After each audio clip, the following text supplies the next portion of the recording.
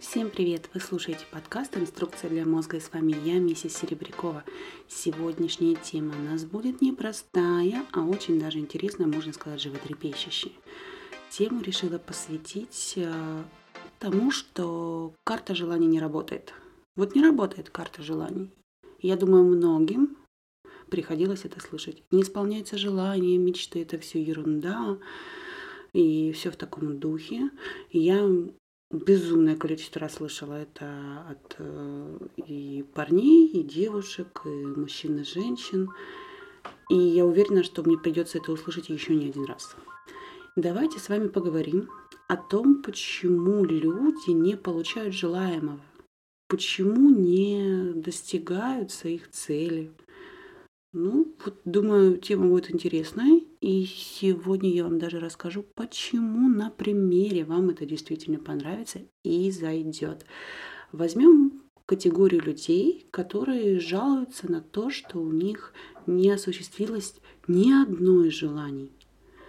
Приходит мне сообщение от подписчицы, которая практически рыдая излагает то, что она уже год как составила визуальный список всего, о чем так давно мечтает. Она искренне не может понять, что она делает не так. Почему у нее ничего не меняется, не исполняется ровным счетом ничего. Я начала с ней переписку и спросила, какие приоритетные желания у вас есть на данный момент.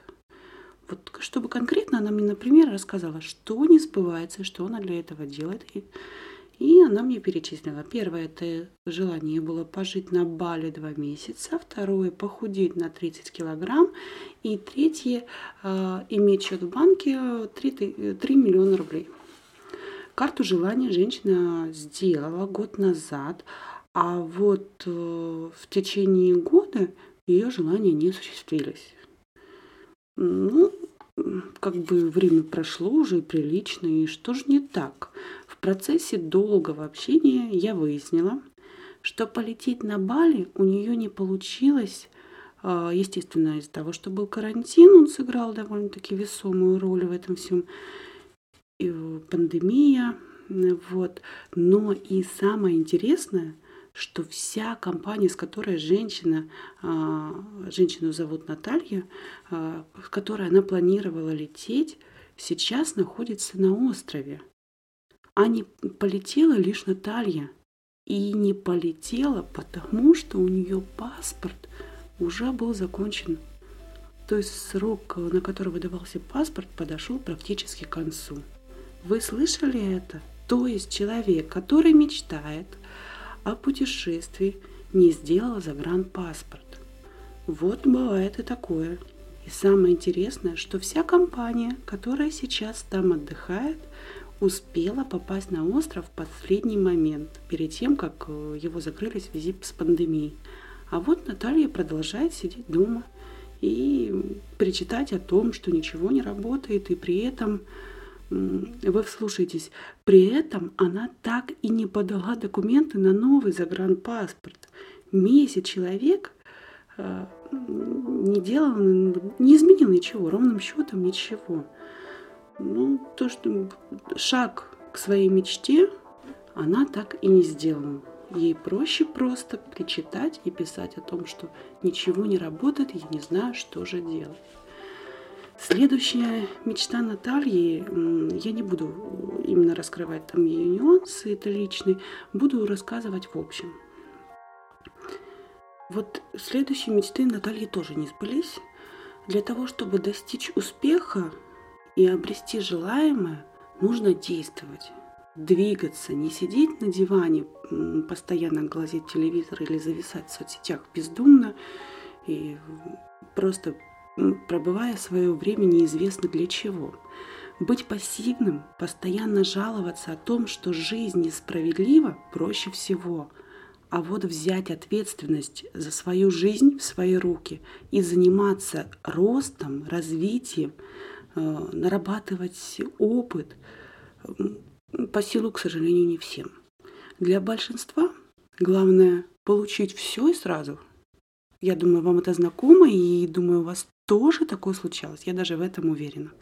Ведь до сих пор люди покупают всякую ерунду для похудения с рекламами, там, похудей на 20 килограмм до 14 дней. Покупают дипломы, надеясь на то, что теперь они профессионалы. Хотя не знают ничего, даже и порой не знают диплом, по какой специальности у них есть, что они купили. Все это есть в нашем мире, и люди продолжают приобретать, к сожалению, вот такие вот все и сразу.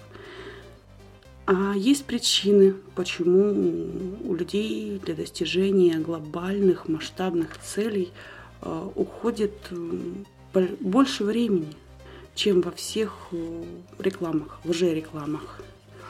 И я вам хочу сказать, ответ очень прост. Для того, чтобы получить все и сразу, нужно дорасти, пройти путь, на котором будут проработаны старые убеждения, старые страхи, где ложное не будет на вас иметь влияние, то есть истинное будет лишь иметь значение. Ведь сразу перестроиться и достичь масштабных целей, имея в багаже то, что жило вместе с вами, то, что жило в вас все это время, нужно подождать, нужно расти. Нужно время для того, чтобы перейти к своей новой реальности. Нужно время для того, чтобы принять новую версию себя. Поэтому вся информация усваивается постепенно. Новые мысли, установки, убеждения закрепляются и становятся бессознательными. То есть они становятся как инстинкты. Это как идти по лестнице с первой ступеньки, потом к второй и до самого верха. Постепенно. Так вы обретаете себя именно таким человеком, каким хотите стать. Наталья, которую я вам рассказывала в начале, не усвоила главный смысл. Она выбрала для себя, что лучше сделать виноватым всех вокруг, при этом не делая ровным счетом ничего, чтобы ее жизнь изменилась. Она продолжает мечтать о 3 миллионах рублей, чтобы у нее были на счету в банке, но при этом остается дома и отвергает любые приглашения на новую работу, любые приглашения, которые ей поступали о сотрудничестве, она просто их отвергла, даже не задумываясь, что нужно делать какой-то шаг. Будет ли работать ее карта желаний? Ответ простой. Конечно, нет. Пока Наталья будет находиться в таком внутреннем состоянии, пока она не начнет глобальную работу над собой, ничего в ее жизни не изменится.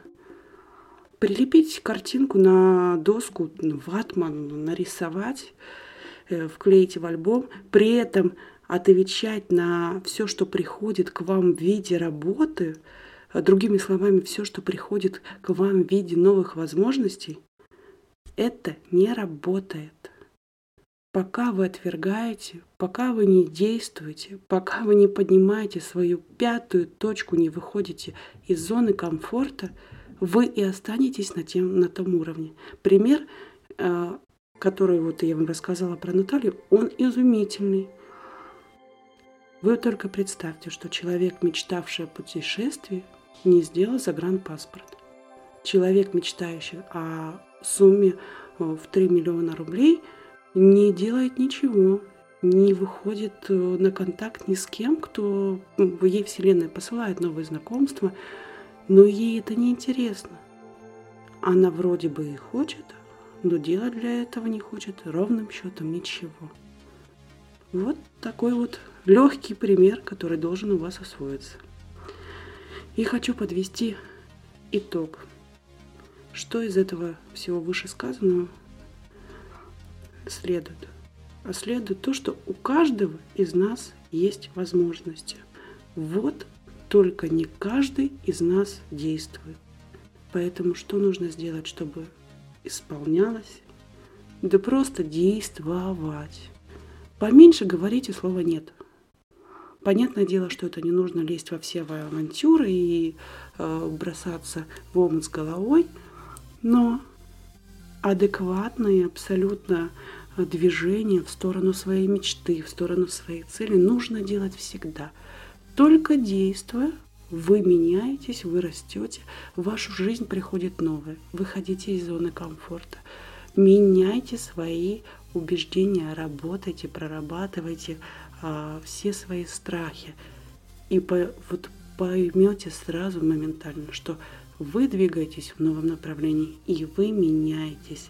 Прилепить на карту желаний картинку и не делая ничего, это не работает. И да, я это подтверждаю. Спасибо всем за внимание.